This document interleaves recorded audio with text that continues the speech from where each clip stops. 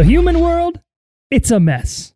Hello and welcome. You're listening to Mouse Madness, a podcast dedicated to bracketing all things Disney. I'm Chris Bowersox. And I'm Kyle Skinner. And we are your hosts for Mouse Madness. Each episode will focus on a single Disney topic, generate a bracket, and debate our way through the madness to figure out who or what is truly the best. Follow us and play along on Twitter at Mouse Madness Pod. Send us an email at mousemadnesspodcast@gmail.com or support us on Patreon by becoming a member of Jerry's Gang at patreon.com/Mouse Madness. Chris, it's that time of year where our summer playlists are starting to come together. We are just sprinting our way right through spring. Here we are, mid-April, ending right into May, and May means summer. And what are we going to be vibing to in summer of 2023? We don't know. We're about to find out. And in that spirit of the music and togetherness, we have a music-related bracket to kick off today. Yeah, I actually have really good memories from back in my NYC days when I would sit in Central Park in sunny days, and nice days were rare on the East Coast, but sometimes it would be not so humid in the city.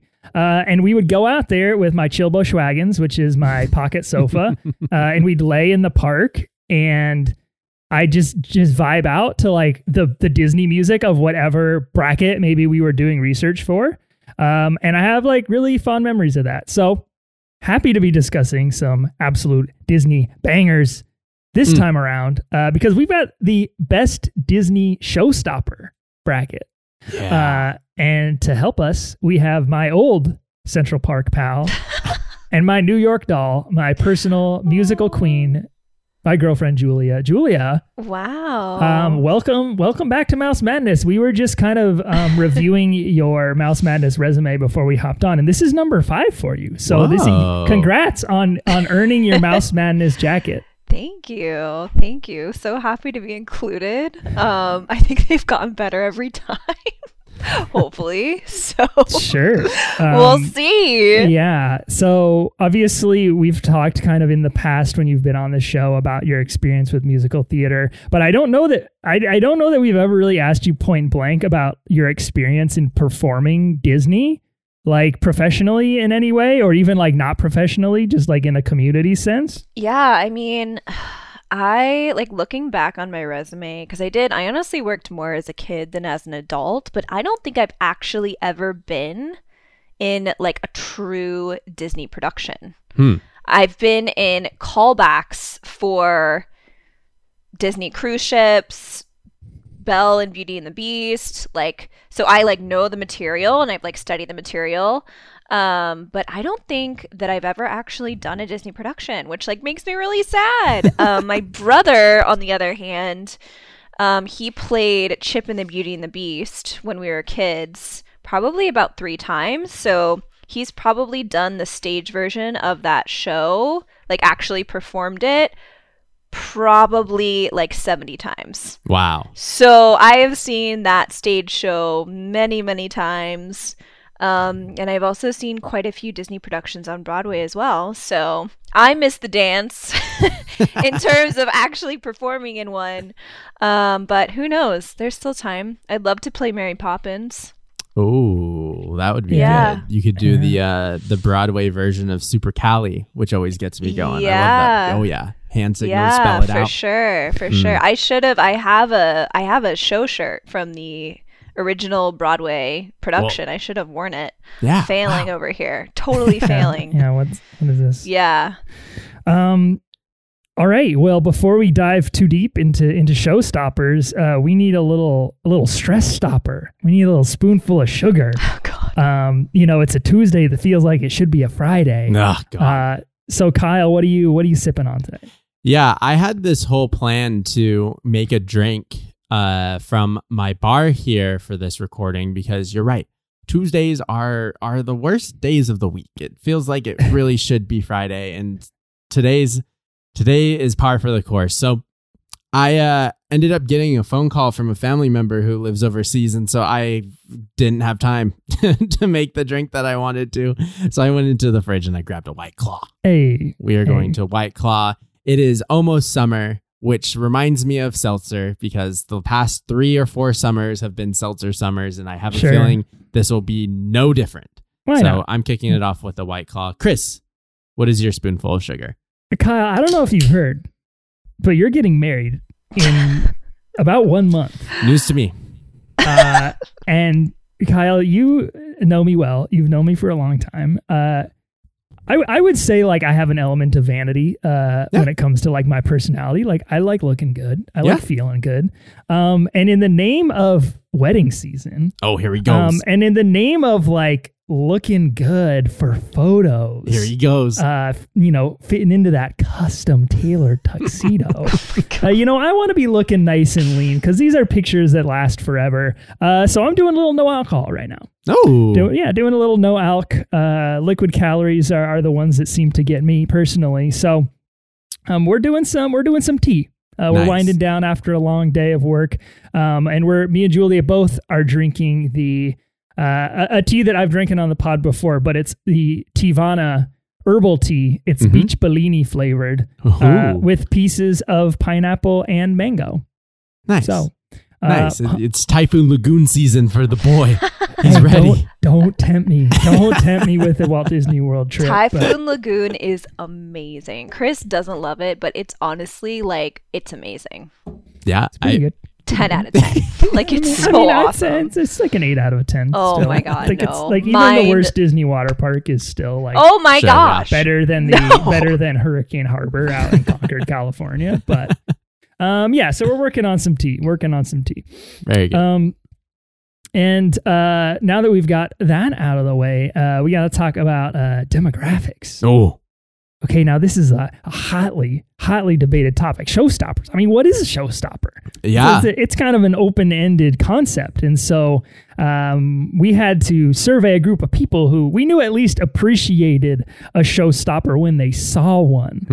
So we sent the interns into the park right around 3:30, 4 o'clock to catch that Magic Happens performance. Magic Happens is back, rocking it at Disneyland. And so we had folks stake it out. We had interns stake it out, and they saw Disney guests vibing to the finale song from Magic Happens. Just vibing. And they said these people, they know a good showstopper because this song is a showstopper. They get it. And so we got to pull them. We got to ask them what all time. What is the best Disney show-stopping song, the song that just stops the show. and we've got a field of 16, but as you know, Disney has quite a musical history, so not every single show-stopping song could make our field of 16. And Kyle, what are a couple of Miss the Dance showstoppers for you? Songs that didn't quite make our bracket. I feel like one of the strongest elements of the film Princess and the Frog is its music. And we don't have Princess and the Frog music on this bracket. And I feel like the song Almost There is quite a showstopper. It is a song that is very much an I Want song by Tiana, but it is so big and full that it feels more like a showstopper than a traditional Princess I Want song. So I think that missed the dance. And the second one for me is Just Around the River Bend from Pocahontas. I'm not the hottest on Pocahontas in general, let alone the music, but Just Around the River Bend is a massive production in that film. And it is a big swelling song that I feel like qualifies it as a showstopper. And it didn't make the dance. And, you said it right. Disney has a huge musical catalog. So some things we're going to have to get cut. But that's the one for me. What are a couple for you? One for me is definitely a classic, and it doesn't really have that kind of like orchestral, like robust kind of like 90s Disney sound to it, but it's I've Got No Strings. Oh, it's one that has a nice little build to it, you know, starts off with just a little slow, but by the end it's like I love a good showstopper that ends on speed, it's just like it's just like when it ends, it's like, oh my God, that was insane. and I've Got No Strings definitely does that. On top of the fact that there's like some dancing and a little bit of like cartoon choreo involved. I always like that in a show-stopping number, which leads me to my next one, Kyle. Grim Grim Grinning Ghosts. Whoa, park song. The Parks Showstopper. You're on a tour of the Haunted Mansion for about 10 minutes. Yeah. And then they go ahead and throw your ass out the attic window. You're gone. And you end up in the graveyard where you get one of the best, if not the best, Disney park songs ever. But you're also sort of surrounded by music, both physically and spiritually. Like you've got the bands playing throughout the graveyard. You've got a lot of lights and sounds, and it's just kind of a sensory experience. And I think that's something I also really like in a showstopper. So I had to give some love to the Haunted Mansion. You know, I try and get it where I can. Julia, any show-stopping Disney songs for you that did not make our field of 16? I have a couple questions for your interns. Oh. Number 1, who do you think you are? Oh. Number 2, how dare you? And number 3, what gives you the right to not put Seize the Day on this bracket? Like, honestly, what the heck? I've been heated about it all day. Oh. When we were doing research for this, we watched, I think, everything on this bracket, and then we watched, of course, the Broadway Seize the Day. And I was like, that literally was better than everything I just watched. So, yes, definitely Seize the Day. All right. Keep in mind, I come from like a stage background, so I'm more so talking about like the stage production. So, you know, that's kind of different, I guess, than most people. But another one for me that missed the dance was, and this is, again, is something that, like, you know, your normal average Disney person wouldn't really know, is Step in Time. I'm not familiar. Yeah, I'm not really familiar with the movie version, but again, the stage version, Bert tap dances on the ceiling. So I don't know, like, how that's not Disney showstoppering. Sure. Just saying. But anyway, very, very disappointed about Seize the Day. I mean, I'm sort of also, you know, I love a Newsies in our bracket whenever one sneaks in, but I guess Newsies did not seize the day this time. I'm not. I'm not. Kyle's okay with it. Is it okay? Is it like the most entertaining, like, enthralling story? No. Do you get bored sometimes? Yes. But, like, is that number like freaking insane? Yes, it is insane. That's all I'm gonna say. Well, I rest my case. Well, it's what a shame we won't be talking about that one, but we will be talking about 16 show-stopping tunes here on Mouse of Madness. Let's go ahead and cue up that dramatic music. Trying the gray stuff at the number 1 seed is Be Our Guest from Beauty and the Beast. Standing and staying at the number 2 seed is Let It Go from Frozen. You'll never find a 3 like me. It is Friend Like Me from Aladdin. We don't talk about Bruno, but we do talk about the number 4 seed. It's We Don't Talk About Bruno. Life is the Bubbles at the number 5 seed. It is Under the Sea. Drop a little gospel beat for the number 6 seed. It's Zero to Hero. A Menagerie gathers at the number 7 seed. It's I Just Can't Wait to Be King from The Lion King. Montaging its way into the number 8 spot is I'll Make a Man Out of You from Mulan. What can we say except the number 9 seed is You're Welcome from Moana. Make way for the number 10 seed, it's Prince Ali. Getting down with the Pearly Band at number 11 is Supercalifragilisticexpialidocious from Mary Poppins, obviously. Snuggling up to the number 12 spot is I've Got a Dream from Tangled. Getting goofy at the number 13 seed is Eye to Eye from a Goofy movie. Upside Down, turning around. The number 14 seed is Topsy Turvy from The Hunchback of Notre Dame. Get in nature with it at the number 15 seed is Colors of the Wind from Pocahontas. And school is in session for the number 16 seed. Rounding out the bracket, it's Stick to the Status Quo from High School Musical.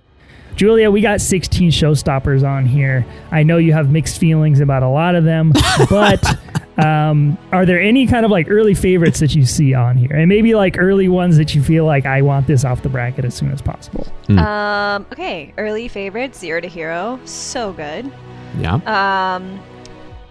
I want this off the bracket as soon as possible. Frickin' what was the last one again? Stick to the Status Quo.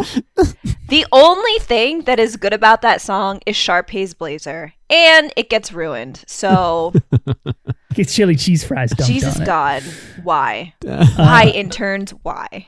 Well, let's start off. Let's talk about. I can start things off, Kyle, and talk about the 16 versus the 1. It's number 1, Be Our Guest from Beauty and the Beast versus number 16, Stick to the Status Quo from High School Musical. Now, there is a strong, okay, so what is a showstopper? Okay. In my opinion, okay, Yeah. a showstopper is a song that stops the show, but like it's a song that the show's going along and everyone's just sort of paying attention, and then it's such a overwhelmingly amazing number that it just sort of like takes your breath away. It makes you want to stand up and start applauding. Yeah. And I think like that's sort of a feeling more than something that you can like point to in a song. So it's going to be sort of hard, I think, to break down like what is a better showstopper. But we're going to go ahead and we're going to try. Okay. Yep. So there are a few components going on in show-stopping numbers, and one of them, the first one, is obviously the music. Like you can't have a show-stopping number if the music doesn't just completely stop the show. So what does a show-stopping song do when it comes to music? And in my opinion, it pulls out all the stops. Yes. I think it's big. I think it's full. I think it gets loud in a way that is non-intrusive. It is a welcoming loud. Yes, loud is a good one. And it's like, I would say that it makes use of the full orchestra in a way that no other song in the show does. Yep.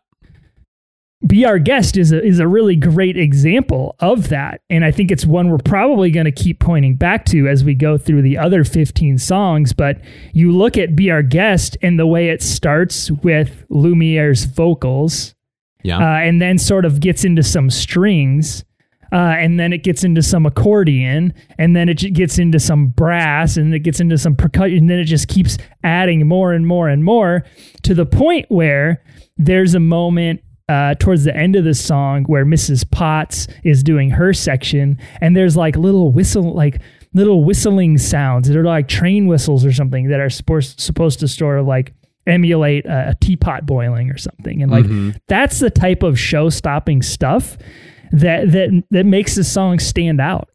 Yeah. In that particular part, I was listening to the playlist nonstop today. And so I start getting real into the weeds of each component of these songs. Yeah. And when Mrs. Potts comes in for that first time and starts singing, it sounds like the same exact device, if not the same exact notes of the Mad Tea Party teapots. Did you notice that? No, I did the not. musical device sounds just like those teapots. And I was like, that's sick. I like that.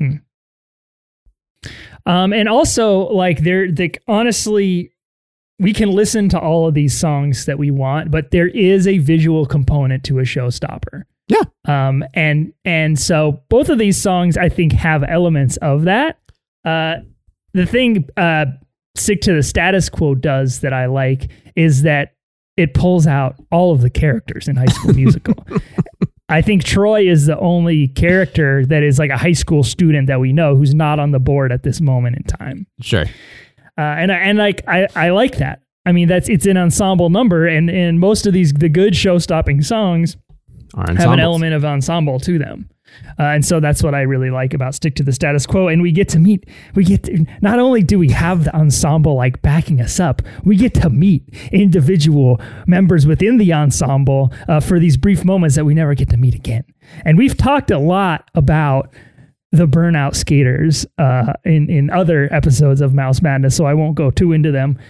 They look like Old Navy the skaters that only shopped at Old Navy, and it was like some director producer in Utah was like, oh yeah, I've never even like seen someone who's done drugs before, so this is what they look like, right? Oh my god. But hilarious. But we got to talk about the nerds this time around, because let me tell you, the nerds in Stick to the Status Quo are too hot. Bro, the nerds violate Martha in this song. Violate her. When she says, I love to pop, lock, jam, and break, like she's letting loose. I just love to do this. One of the nerds is like, is that even legal? You don't have to flame her like that. They go in. Yeah, it's pretty rude. They go in a lot. And they're very rude in a way like a nerd would never speak up for themselves like that. It's honestly so funny though, because like this was the first of its kind High School Musical. Like that was not cool to do, like dance. But now all of the shows, like the most popular guy in school is like the one who's like the lead in the show. Yeah, they're TikTok boys. They can do the TikTok dances. It all started with Martha. And not only do the nerds come in hot, but like the nerds are kind of sexy too. Like they're not wearing like nerd clothes. Like what do the nerds wear at my school? It was like, I'm gonna wear like a Nintendo t-shirt that's like clearly I got it in like 4th grade and I'm still rocking it today.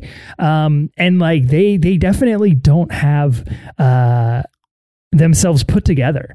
Like physically in the way that these nerds do in High School Musical. And this, so like, yeah, we joke that the burnouts don't exactly look like burnouts, but these nerds don't look like nerds to me either. Like they were just like, I don't know, a button up t-shirt, that makes you a nerd, right?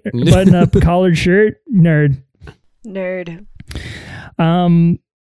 Yeah, I think I like Stick to the Status Quo. I think it's a fun number. I love the choreography. Obviously, you've got the different sort of like tables dancing around themselves. You have our kind of like primary characters within the song doing little unique things.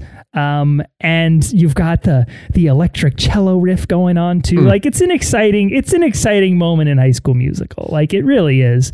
But it's going up against Be Our Guest, and I think Be Our Guest definitely blows this song out of the water. So I'm going to advance Be Our Guest. Yeah, so am I. I was telling Nina as she walked into the house and I was listening to this playlist that the more that you listen to Stick to a Status Quo out of context of the film, the worse it gets. It is just a bad song. It's like, so you bad. need the visual representation and you need the playfulness of the film in order for it to even be somewhat listenable. It is like cringeworthy, the performances on that track, when you don't see the corniness of the film itself and what it's a very self-aware sort of film, it feels like. So I agree with you. Be Our Guest is a quintessential showstopper, and we talked about how they do such a great job of recreating it in the live action as well, to where it is just an awe-inspiring showstopper. And the music has a lot to do with that. So I agree with you, Julia. I have a feeling that you are happy to see Stick to a Status Quo get off this bracket. Thank Jesus. I mean, thank God you guys put it against Be Our Guest. We did. The interns did. What are you talking about? I mean, the interns put it against Be Our Guest. All right, let's move on to this next matchup here. It's number 8, I'll Make a Man Out of You, versus number 9, You're Welcome. Yeah. And on paper, this looks like it would be a pretty tough decision, but to me, it's pretty easy. You have number 9, You're Welcome, from Moana. This is the moment in which Moana meets Maui, and Maui is, being his kind of stuck-up self, and he is about to free himself, so he distracts Moana with this song, You're Welcome, as he hops on her boat to sail away. So it's Dwayne The Rock Johnson doing a little Daddy Lynn rap. He's doing his darndest to hit every note that he can as he sings this song. And what this song lacks for me, for a lot of it, is that fullness. You do get that kind of full You're Welcome towards the end. You get the horns coming in during the chorus. It's a big, almost show number. They make a big kind of dazzling display on your screen with a lot of elements during the moment of this film, but it's a slow burn. It's a slow burn. Even the first chorus doesn't hit as full as I tend to like out of these Showstoppers. Yeah, and the way that he leads it in, it starts out kind of a cappella with I think it's like a little bit of drums. Yeah, a little drum. And Kyle, what does he do? What does he do to get those other instruments in? He shakes them titties. He goes boom, boom, boom, boom. Hit him. Yeah, and I think that's okay to slow intro into the song. Be Our Guest is the same thing. It's a little slow build. I love that. And I think that I wish that it got into the meat of it a little bit faster for a Showstopper. Okay. Because then in the second verse, we die back down to him once again. And I think a Showstopper can have stops. Dwayne The Rock doing his rap under basically no beat in the bridge. It's great. But we had also gone up and down so many times during this song that by that, I'm like, all right, let's get to that big finale. So it's fine for me, but I'll Make the Man Out of You is just one of those chill-inducing songs to me when it comes to show-stopping. I think that the finale and how it ends is just so great. You have that big key change at the end. I've said it before, love me a key change at the end of one of these songs. And then they bring it down. They let them hit that shit a cappella. And it's just, every time, like you expect to hear a little, like at least like a little drum or something in it. No, it's just silent. It's just a cappella. And every time that happens, I just love it. It's a pivotal part of the film. It is Mulan starting to find her way within this army. She is becoming that soldier that they expect her to be, thinking that she's somebody else. And she is just dominating, and she is teaching them more about themselves along the way than they're trying to teach her, even in this one montage. And it's a beautifully done montage too. The scene that really sticks out to me is when they are practicing the stick work, and it's just that complete red background, and there's just a ton of them, and they're all coordinated. Love that. And it's a Showstopper that does make me want to stand up and clap at the very end of it. And I think that the call and response of the chorus lends its hand to that ensembleness that I really love. They're not just repeating through the entire chorus. You have the be a man in the background responding to each element that they present in the chorus. Strong as a coursing river, great as a great typhoon or whatever. So I think that this is the better Showstopper. It fits that ensembleness that I really like. You're Welcome is one that is fine to me, but it's up against what I think is a really solid Showstopper. So number 8 moves on for me. Kyle, I don't think I've ever told you this story. I've never told Julia this story either. Here we go. Scared. Cringiest thing I've ever done as a Disney fan. Cannot wait. I had managed to compartmentalize this. Am I gonna get the ick? And I was reminded of it when we were reviewing I'll Make a Man Out of You. I was probably 19. Okay, so I was still kind of like in that sort of like kid area. Okay. I was an adult, legally an adult, but like I still had a lot of kind of like kid tendencies and a lot of energy, obviously. Yeah. I was at Disneyland. It was summer night, getting very late. You know how those late nights at Disneyland, people start, feeling a little bit crazy, feeling a little bit kooky. And I was there with a couple friends, and we were waiting for the fireworks show to start. We were in the hub area, very close to the Walt statue, and there was some delay. I think it was one of those, like, there's some wind, so we're trying to figure out if we should do the fireworks. I don't know. Everyone was getting a little bit testy.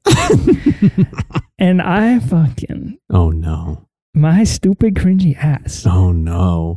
Starts not just participating, leading an a cappella performance of I'll Make a Man Out of You. No. No. Please tell me somebody got it on film and it's somewhere. And let me tell you, though. Oh, my God. Let me tell you, though, I got hella people in on this because it was rocking that night. Oh my God. Let me tell you though, I was hitting that shit. It was like, looking back, I'm so embarrassed, but like I just remember like looking up at the night sky and being like, oh my God, like this is like a Disney fan moment that is happening right now. Yeah, I am peaking. Oh my God. But it's a good song. I like the song is what I'm trying to say. I like it. It's a good song. Okay. You're Welcome is a fine song, but something that I kind of require in a show-stopping song is good vocals, good vocal performance. And The Rock is fun, but he cannot provide those powerful vocals. He just can't bring it. Yeah. I like his little titty bounce to start off the song.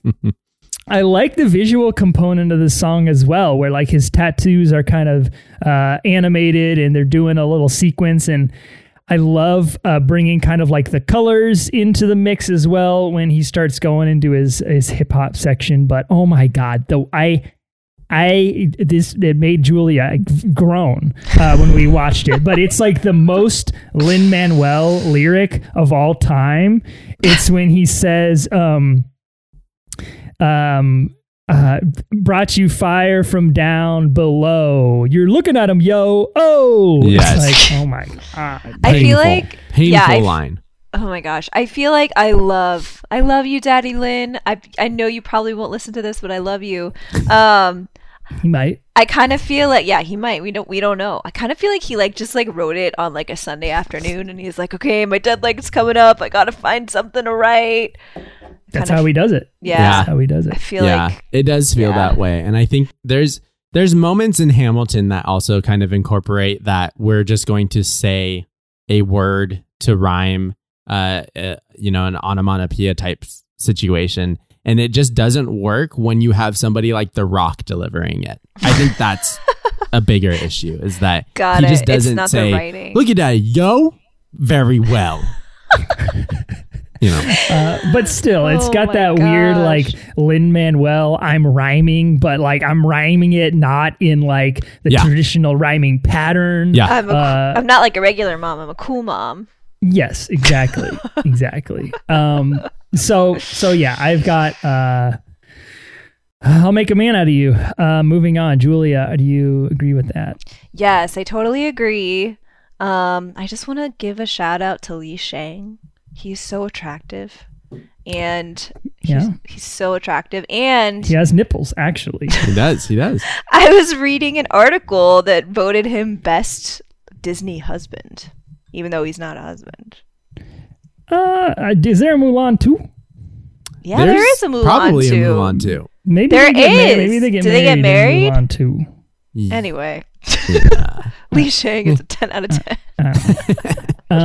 But yeah, he's got that perfect mixture of like athlete but sensitive that Julia really looks for. You remind me of you, pumpkin. So, anyways, let's move on to the next matchup. We've got the number 4 seed. We don't talk about Bruno versus number 13, Eye to Eye from Goofy Movie. Okay, Woo! So speaking of men's physiques. Oh boy. Are we talking about Powerline right now? We're talking about how Powerline is built like a Dorito. He's got the 90s chip form. Guy has no arms and no legs. He's just a triangle-shaped torso.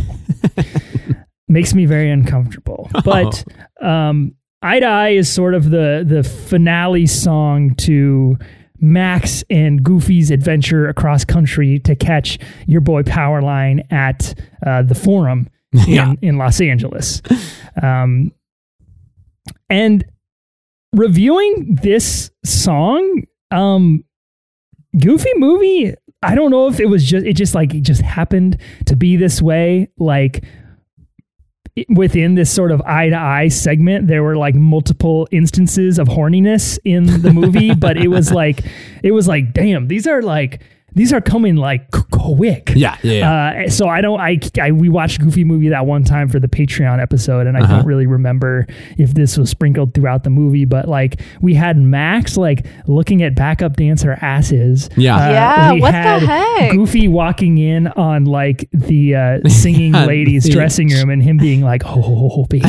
Ew, so like We had Pauly Shore and the Braces girl like falling in love with each other, and then you had Roxanne being like super smitten with Max on the TV. I'm just like, damn, everyone's trying to get a little something in this segment of this movie. Yeah. I mean, think about the 90s and the films that were coming out in the 90s. This like teenage coming of age thing and like sexual awareness was huge. It's like the American Pie films start coming out in the 90s, and just like comedy itself, the raunchy 90s. And so you have this film that definitely flopped in Disney's eyes start to tamper with that. Let's see if these kind of teenage themes resonate with our audience, and you know, whether they did or didn't because it was not Disney enough, or the movie flopped because it was a Goofy starring film. Who knows? But for sure, I think that was just par for the course of you got a film with Pauly Shore in it. You're ready to take some risks. Yeah. And like the thing about Eye to Eye is it doesn't have a lot of those kind of like other components that I like in a show-stopping number. It doesn't have that kind of ensemble element to it where everyone's participating in the song. You have your two leads, Goofy and Max, getting in the mix along with Powerline, but everyone else is kind of on the sidelines at this moment. It's obviously not like an orchestra, but it's definitely like a solid like rock and roll rockin' piece, you know? Yes. So it's kind of hard to knock it for that reason, because it really feels kind of like a different genre altogether. Totally. But the colors and the lighting and the choreography make it feel like a showstopper. And not to mention, like it's an important moment in the story where all of the pieces are sort of coming together. And so there's this sort of satisfying element when the song is over. That makes you feel like you've really felt something by listening to the piece. Yeah, for sure. Or you're just like, thank God it's over. Yeah, or that. Made me so uncomfortable. Then we've got the number 4 seed. We don't talk about Bruno. And this song is really good. It's really good. It's really good. And the thing is, like, I put it on a shelf for a while. Like I did. Obviously, the song blew up. Everyone was listening to it. It was all over the place. That's fair. But we sort of revisited a few songs in Encanto, and we both really were kind of like, I forgot how much I liked this movie. Wasn't like obsessed with the music, I think, like a lot of people were, but I was kind of like, oh dang, like this actually was a really good story.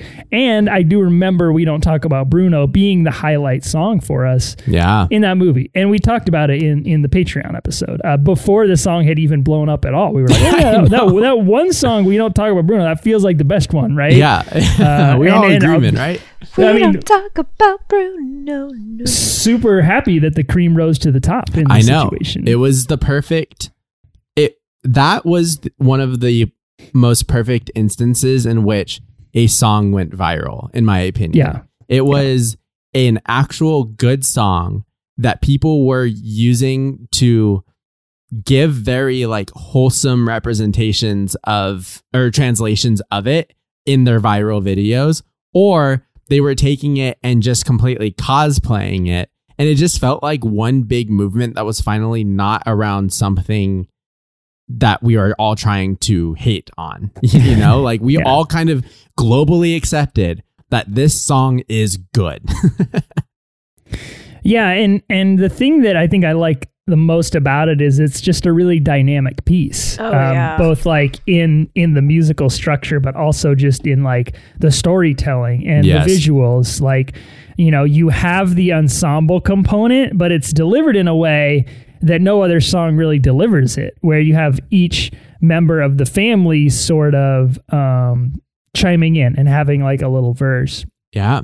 But in you also their have own like style, right? Like, right. It's crazy. And you have the townspeople have a little section as well. So there's a lot of things to kind of like attract your attention, I guess. Yeah. And that's a really essential part of a show-stopping song for me. I think that easily for this matchup, I'm going to give it to We Don't Talk About Bruno, just because it feels like a more exciting piece. Eye to Eye is definitely like a banger of a song, but We Don't Talk About Bruno is just, it's powerful in sort of a different way. Yeah, I see Eye to Eye as more of a big celebratory finale song where it's tying up the film as opposed to stopping us to give us important information to keep the story going, which I think a lot of showstoppers do. It's a big culmination of Max and Goofy not only made it, they've repaired their relationship. Max kept his promise to Roxanne. Pauly Shore is hooking up with Brace's girl. Like, everything is a moment that has come around this Eye to Eye song, around this Powerline performance. But it does have that fullness that I wanted. It does have the big chorus that I wanted. It has the backup singers that are also belting it behind Powerline, which it may just be Tevin Campbell like harmonizing with himself. I can't really tell. It's just such a great song, but it lacks in the show-stopping category for me when it's up against something like We Don't Talk About Bruno. So I'll talk more about the number 4 seed next time, but it's definitely moving on here. Julia, your thoughts? Totally agree. Great. We don't talk about Bruno. Right when we said number 4 seed, We Don't Talk About Bruno, you started dancing, so I knew we were on the right track there. Yeah, no, totally. Yeah, it reminds me of In the Heights a little bit. Well, I don't know if you've seen In the Heights, but it's like one of my all-time favorites. So so good. Checks out. Like Daddy Lynn, just a god in the Walnut Creek household. Hey, In the Heights is coming to Walnut Creek. In the Heights is coming to Walnut Creek. Hey, you're coming, bro. We're getting you out here. You have to watch the movie. The movie is so good. It's so good. Yeah. Oh my God. All right, I'm out. To the nut we go to see In the Heights.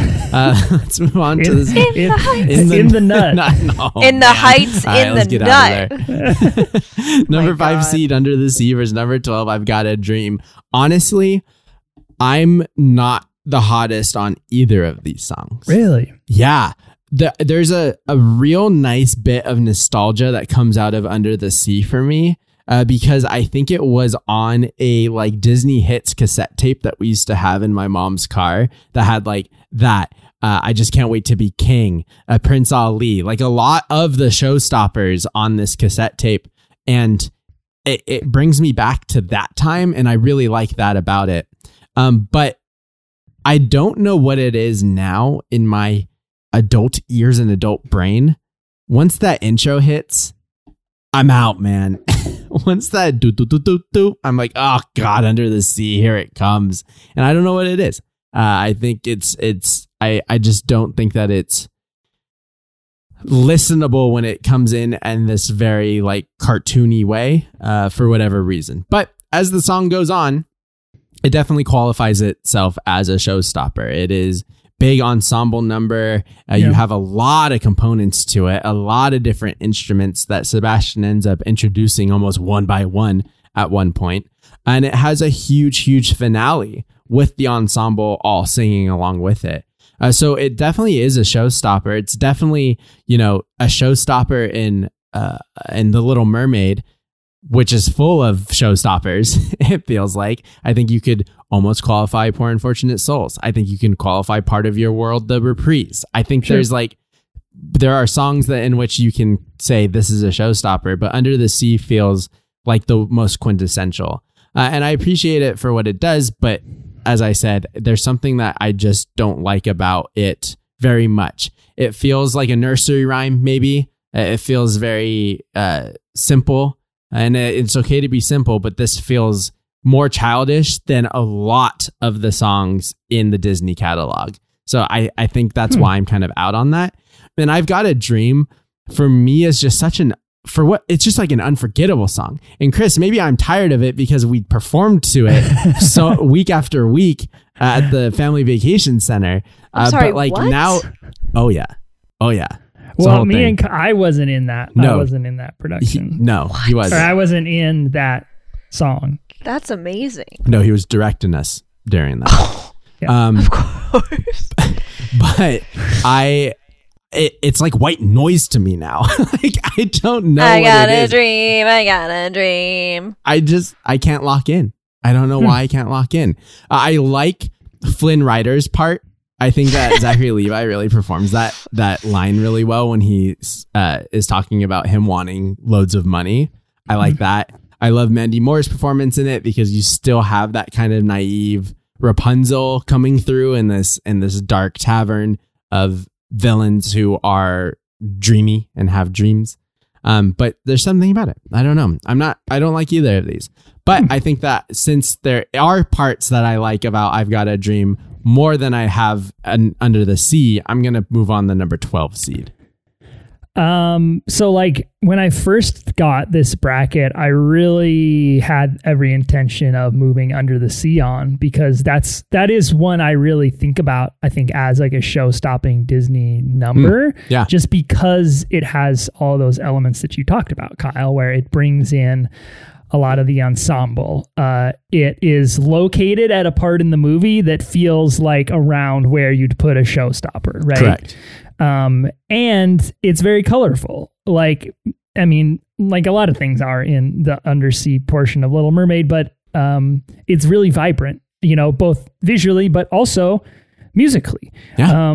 It's got every time the steel drums comes in, man, I love it. Good. And Kyle, let me just go ahead and let me just go ahead and admit something to you. Oh man, this is a confession. This is all, episode here. what's going on today? In preparation for this recording, not only did we watch the animated Little Mermaid version of No, you Under didn't. the Sea, but No, you didn't. Yes, No, we you did. didn't. We went back, haven't watched it since premiere night. Oh my god. Shaggy's rendition of Under the Sea from Little Mermaid Live. Oh no.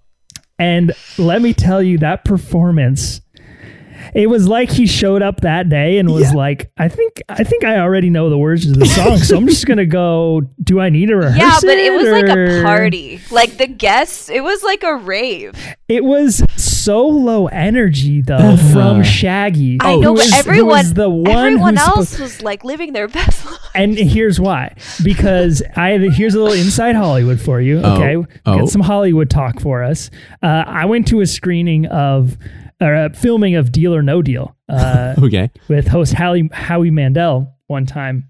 And so this was a live studio audience. It wasn't live, but it was live to tape. And so there was a person who their job was to be like the audience. I don't know what you call them, but yeah, they're like the hype person. So he goes, all right, everybody, like during the show, when you're like, try not to pay too close attention to what's happening during the game. Focus on me because I am your cue to start cheering. I'm your cue to start booing. I'm your cue to be quiet. Like, just watch me. Watch what I'm doing. And so I bet you they had someone like that at Little Mermaid Live, sort of like fluffing up the audience a little bit. Well, like, the audience was like, I don't know. The stage was literally like a piece of cheese with holes in it, and the audience was like in little holes. Yeah. I don't know. I was like, honey, this looks like so much fun. We should have gone. I was like, if I was there during this portion, I would probably say that I was going to the bathroom and then not come back. But there were puppets, there were acrobats, there was a projection screen. There were little starfish, just like la la la la. Carvalho on a swing, like it was just, it's just completely off the rails. So it soured me on Under the Sea a little bit. But I think the kind of like the final sort of argument against that song I have is that a lot of these show-stopping songs, I don't know if this is just a coincidence or it's something that a lot of show-stopping songs tend to have. It's directed towards someone. And Be Our Guest, it's directed towards a bell. Friend Like Me, directed towards Aladdin. We Don't Talk About Bruno, directed towards Mirabelle. So like Under the Sea, directed towards Ariel. Yeah. Obviously, this is Sebastian's moment to convince her that it's dope. It's dope down here, It's right? perfectly fine down here. Yeah. Better than up there.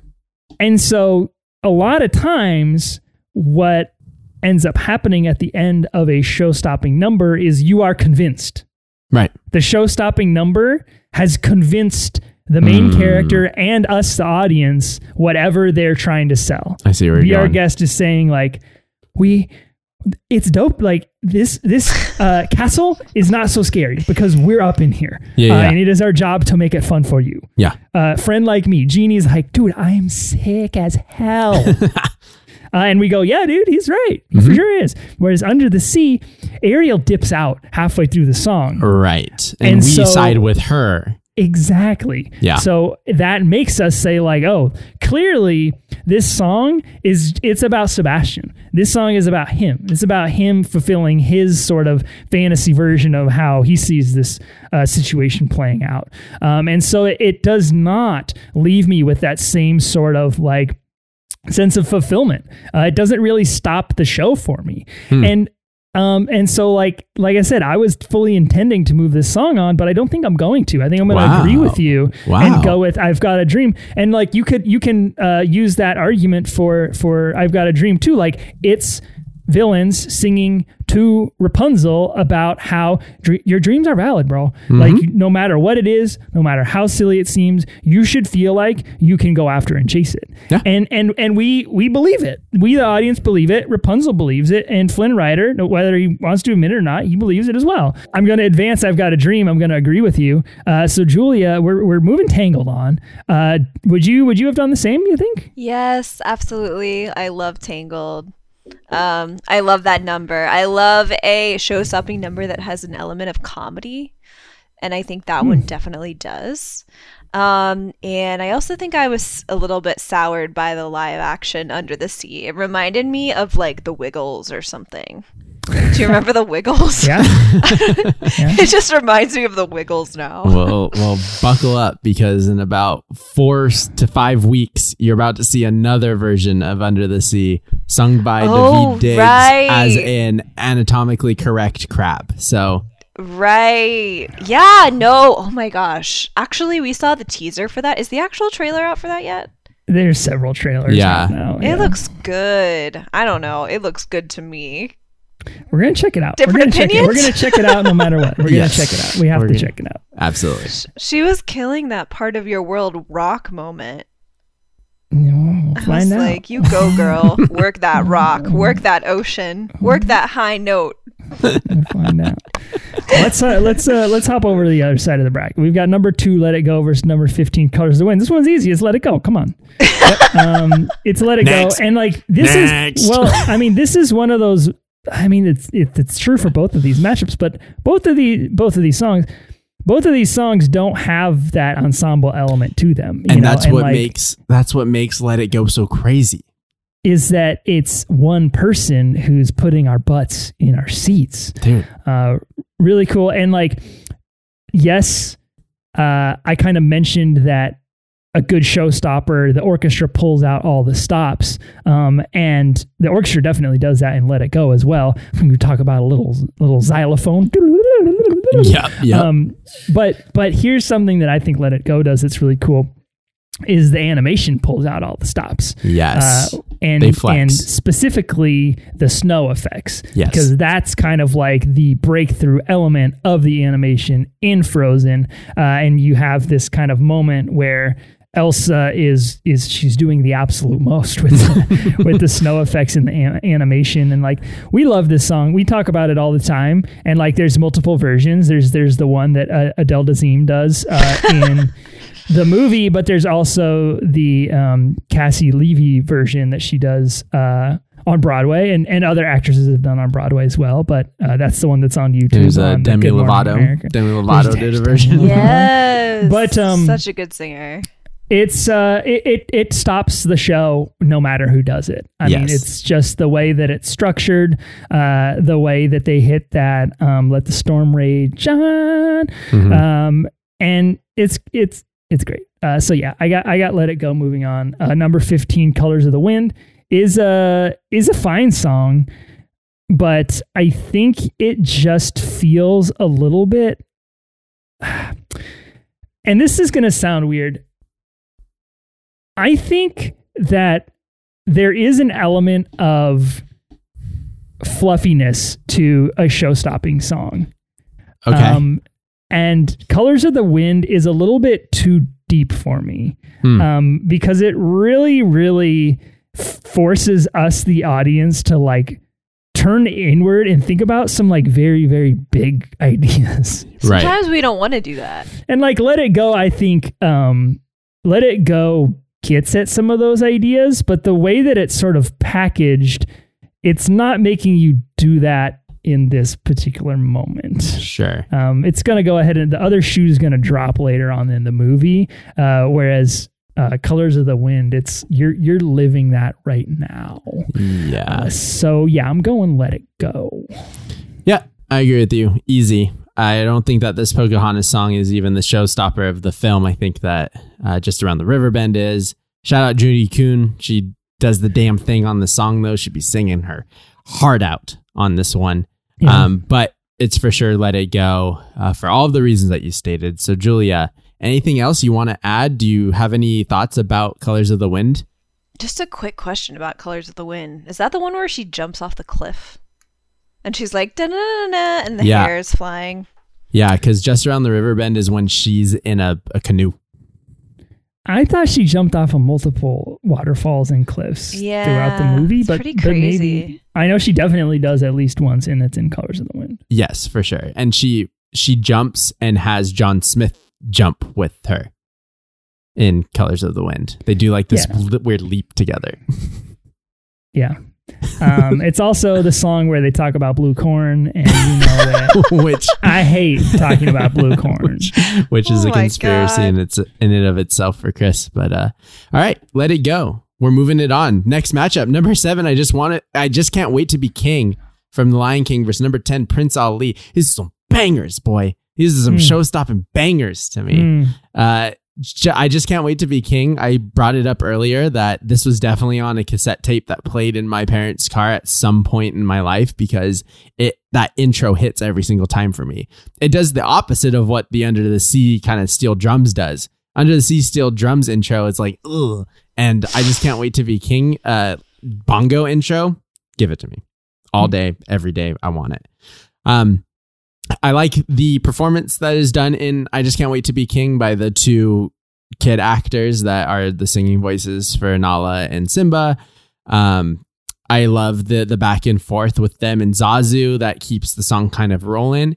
And I like that it continues its momentum through the entire time. It slows down when Zazu chimes in a little bit, but otherwise it picks up and the energy stays the same. And I like that about some of these showstoppers. I like that you feel like you don't want to miss the next beat. You don't want to leave right now because it's just getting good and it just keeps getting good. And as well as just the performance, quote unquote, the animation on screen that is happening during the song, where it does feel like a true showstopper because we are bringing in extras that we haven't really seen that are supporting our heroes and the performers themselves. We have this menagerie of different animals that come in. They kind of treat themselves as props and use their talents to do so. You have like the ostrich that kind of fans its feathers. You have the giraffes that help to bounce Simba and Nala along. Like it is just such a fun scene. And then we kind of go into an alternate reality where we're getting played with some of the colors of these animals. And we've left the earth itself and we've entered like Simba and Nala's playful mind as they're singing this song. I love it. I think that this song and this scene they're ingrained in my brain, probably because I was a 90 kid born when this film came out and it's part of my childhood. So I really, really like this one. Prince Ali, I'm gonna say something crazy, bro. I might agree with you. I gotta start putting some respect on this Aladdin soundtrack, dog. And I gotta start recognizing Prince Ali as an elite Disney song. Oh no. Can I say something even crazier? Oh, God. I love crazy. But the Will Smith version of Prince Ali is the best version. That's the better one. As we're listening to these two Aladdin songs, shout out Aladdin to have two showstoppers on this bracket. I was like, each time I was like, okay, I like how Will Smith hypes me up in Friend Like Me to get the song rolling, but I like Robin Williams' performance better. But I love the overall composition and song better in the live action for Prince Ali than I like it in animated form. It's just, and that doesn't even mean that I don't like the animated song, because I think the animated song is just as fun and high energy. You just get a lot more modern spins on the current one that we get. But Prince Ali, here we go.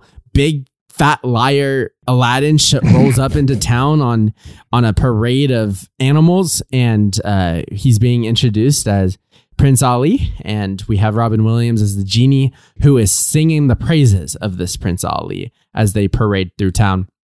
Robin Williams, I mean, he put his whole soul into this performance as the genie in this film in general, but especially the two songs that he performs, and this is one of them. The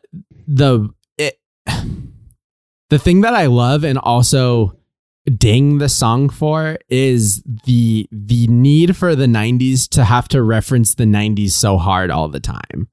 And it's really endearing for us to listen to these tracks, Friend Like Me and Prince Ali, and understand the references that he's making. But if you don't understand, you know, him doing the like Joan Rivers and the other co-host of the Thanksgiving Day Parade bit in this song, you don't understand the voices that he's doing. Yeah. And so I think that sometimes the Aladdin soundtrack suffers from Robin Williams being so smart and quick and funny in the 90s way that it's not as timeless. But the thing that does work is that he's just general enough with these references that he's almost only doing the voices, and you could just take it as added commentary. So just the same example, him commenting on the parade doesn't, if you don't know who he's trying to be there, right, it still feels fun and silly that he is commenting on the parade in these voices, right? And then the film, of course, lets you see that he's changing form and being parade announcers, and he's being reporters, and he's being some of the dancers up on the railway. So it makes sense, but I still just love this song. I think this song's a banger.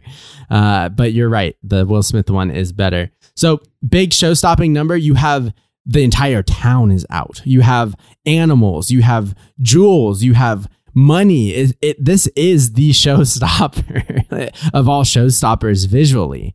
And so that's what I think makes this matchup so compelling, is that they both bring out all the stops for our main characters that we're going to be with for the rest of the film and really center them on their next journey. And I like that a lot. So this is a really tough matchup for me, but I'm going to go ahead and lean on my nostalgia bias and go with the 7 seed.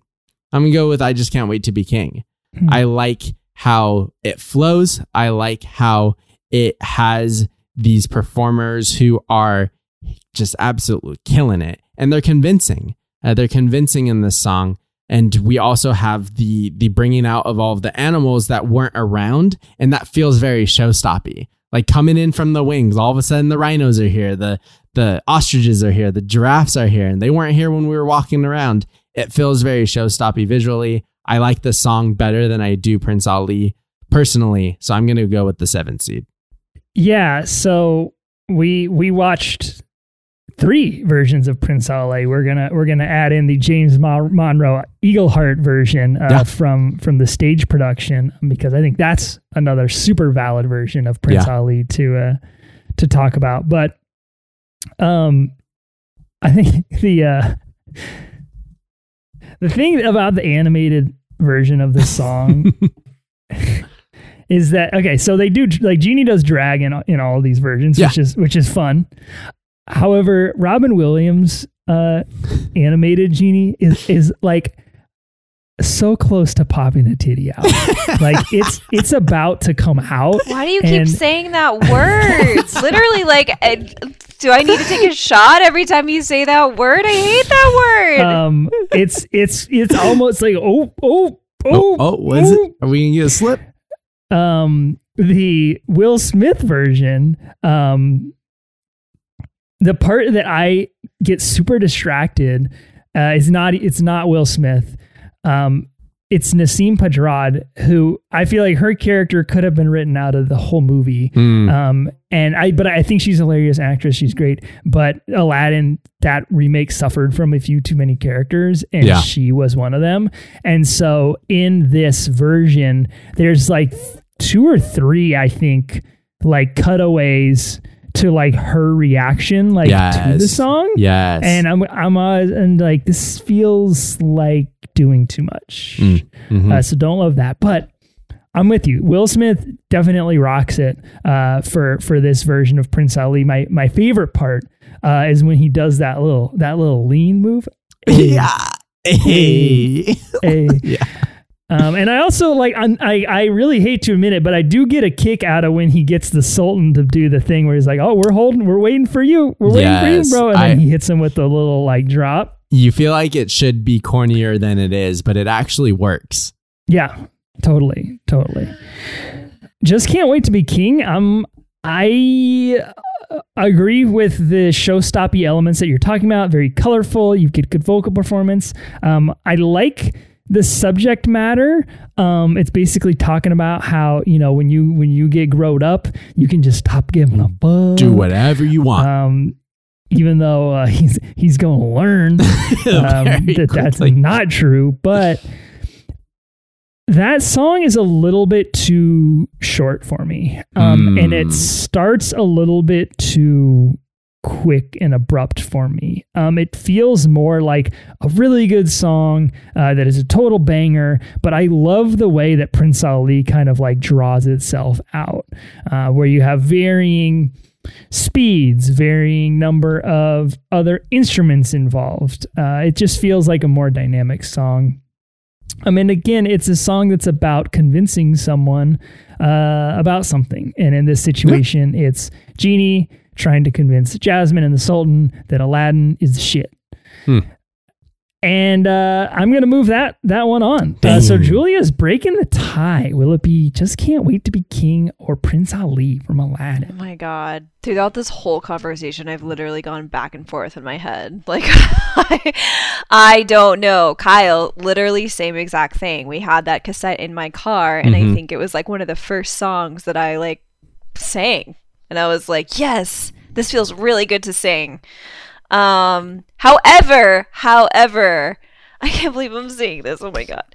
Your argument about the Robin Williams, being a really good comedian, I think has swayed me to do the other one. Prince Ali? Yes, to do Prince Ali. I love a comedian, and that's just so smart. And I didn't even pick up on that. Like, that is so smart. So it literally has nothing to do with being a showstopper, but I think that's a really cool and interesting fact. And I also enjoy the live action. All right, so sorry. Known Giants fan Robin Williams moves on. Yep. To the next. He's looking round. down on us. And we get to visit him again in the next matchup. It's number 3, Friend Like Me from Aladdin versus number 14, Topsy Turvy. This one's this one's a little interesting though. Topsy Turvy, I think, is a very underrated song. I do too. It gives me anxiety. And that's what makes it a good show-stopping song, is that it's anxiety-inducing. It's like not anxiety-inducing. It's get on with the song. No, it's basically, and I think we talked about this when we talked about Best Disney Playlist and we talked about Hunchback. It's the most sophisticated of all of Alan Menken's works.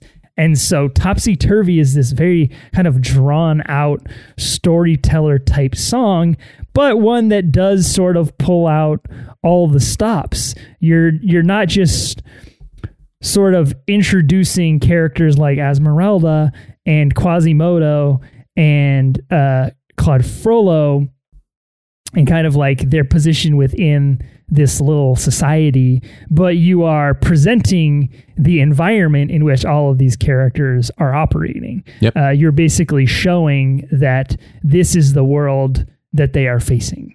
And specifically for Quasimodo, right? You show, look, this is why he can't be out here like this. Mm-hmm.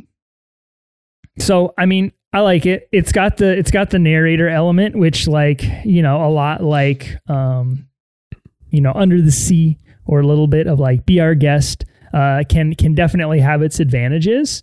But I don't even know who this person is, that sings the part. Yeah, I don't know. I don't know that they deliver kind of that vocal strength that I tend to look for in a lead for a show-stopping number.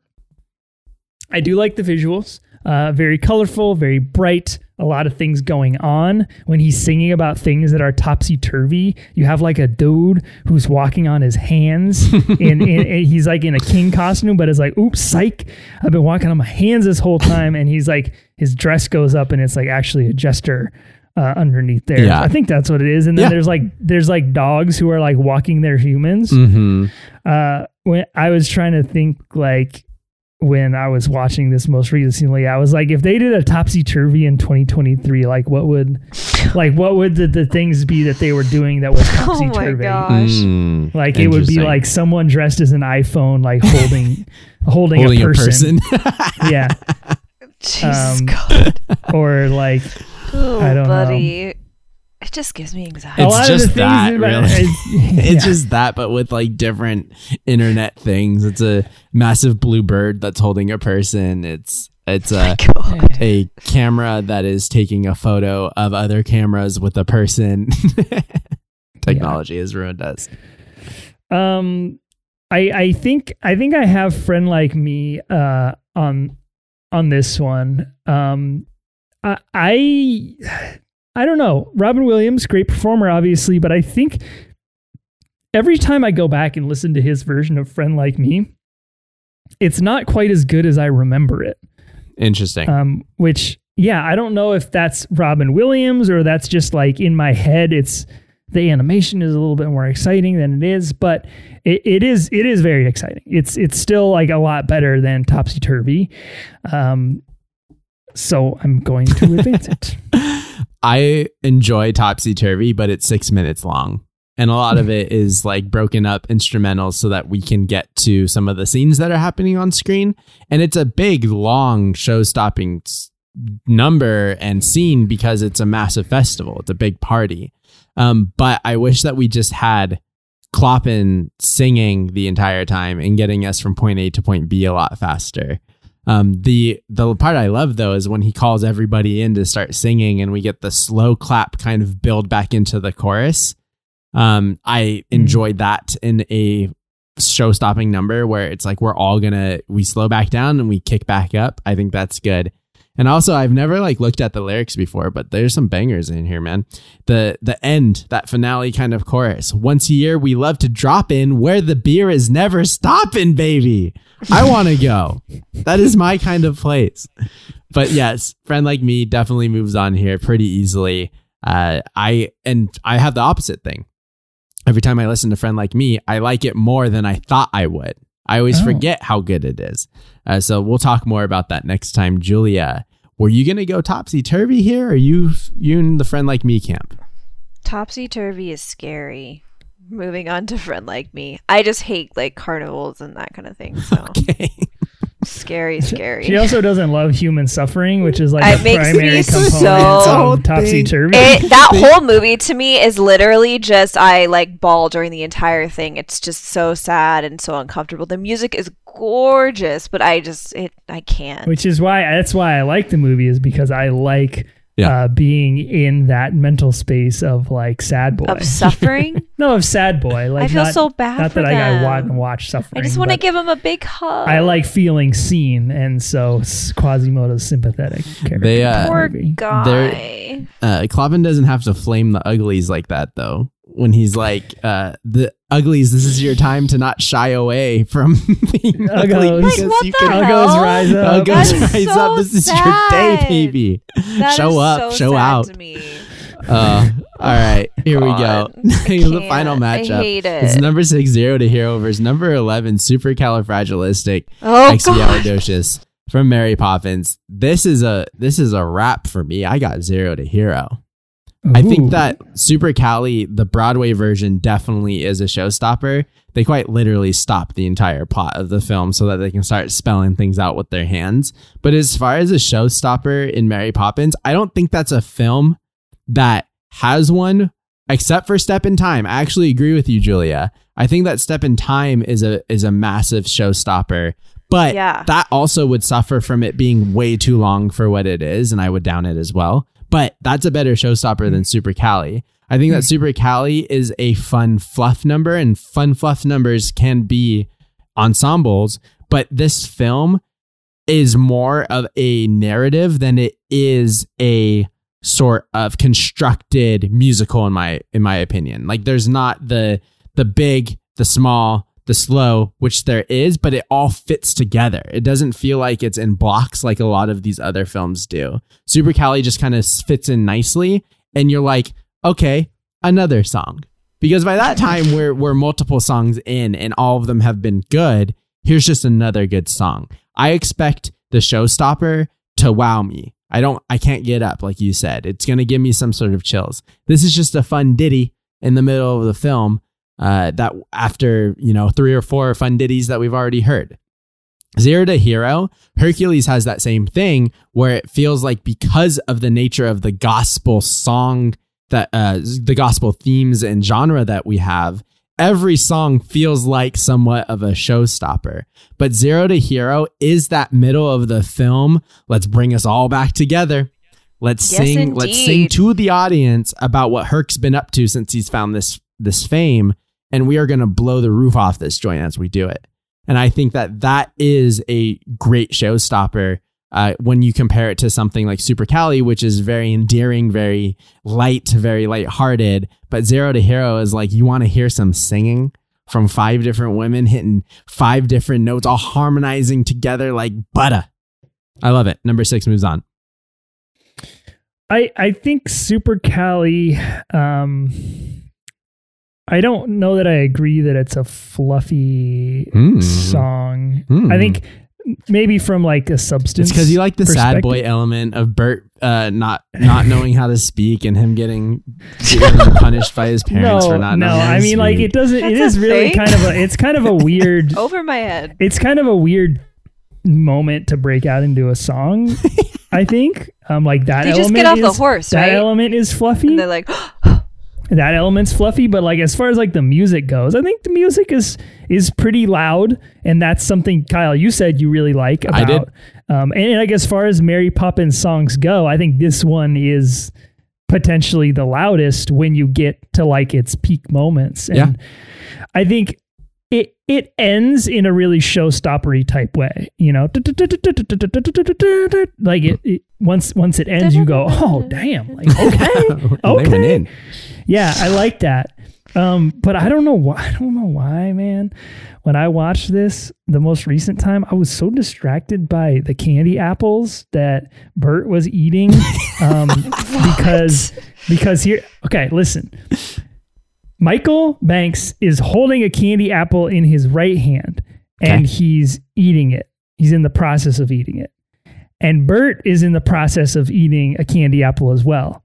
Okay. But then he gets called up to do his verse, and he hands his half-eaten candy apple to Michael, and Michael takes it in his left hand.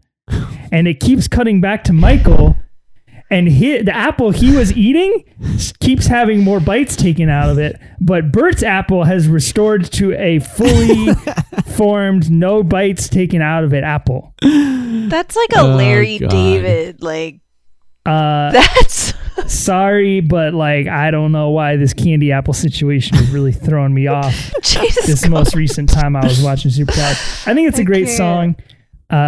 You know, this is that energy between Bert and Mary that makes this movie. I think together. And that's why I like the song, is because it makes you think. It makes you go, damn, if they're not together yet, they need to be. Because these people are so in sync, and they deserve each other. And I like that sort of energy that DVD and Julie bring to this song. Like the choreo, like the costumes. It's fun. It's just a really fun time. I do think I'm going to agree with you though and go with 0 to Hero on this one. I mean, look no further than the gospel drop. Who puts the gliding gladiator? I mean, like that just sends me into a whole nother dimension. So, absolutely, good. I'm with you. Moving to 60 Dawn. Julia, do you agree with that one? 100%. It's so good. Amazing. Well, that does it for our round of 16, our first first round matchups. We'll pick things up next week in our round of 8, where we have the number 1 seed Be Our Guest versus the number 8 I'll Make a Man Out of You. Number 4 We Don't Talk About Bruno versus number 12 I've Got a Dream. Number 2 Let It Go versus number 10 Prince Ali. And number 3 Friend Like Me versus number 6 0 to Hero. Julia, thank you so much for joining us on this episode. I know you didn't bring a whole lot of ties, but thanks for some of the commentary, and hopefully we can dig into it a little bit more next week. Yeah, can't wait. All right, everyone. Well, you know how to reach us. If you got something to say about these show-stopping numbers, did we miss one? Did we advance a song that maybe you didn't think should move on? Email us at mousemadnesspodcast@gmail.com or hit us up on social media. We're on Instagram, Facebook, Discord, Twitter. All those channels are linked in the description of this podcast. If you'd like to support us on Patreon, you can head over to patreon.com/mousemadness and join us at the $5 level by becoming a member of Jerry's Gang. Folks, till next time, hope you have a topsy-turvy day.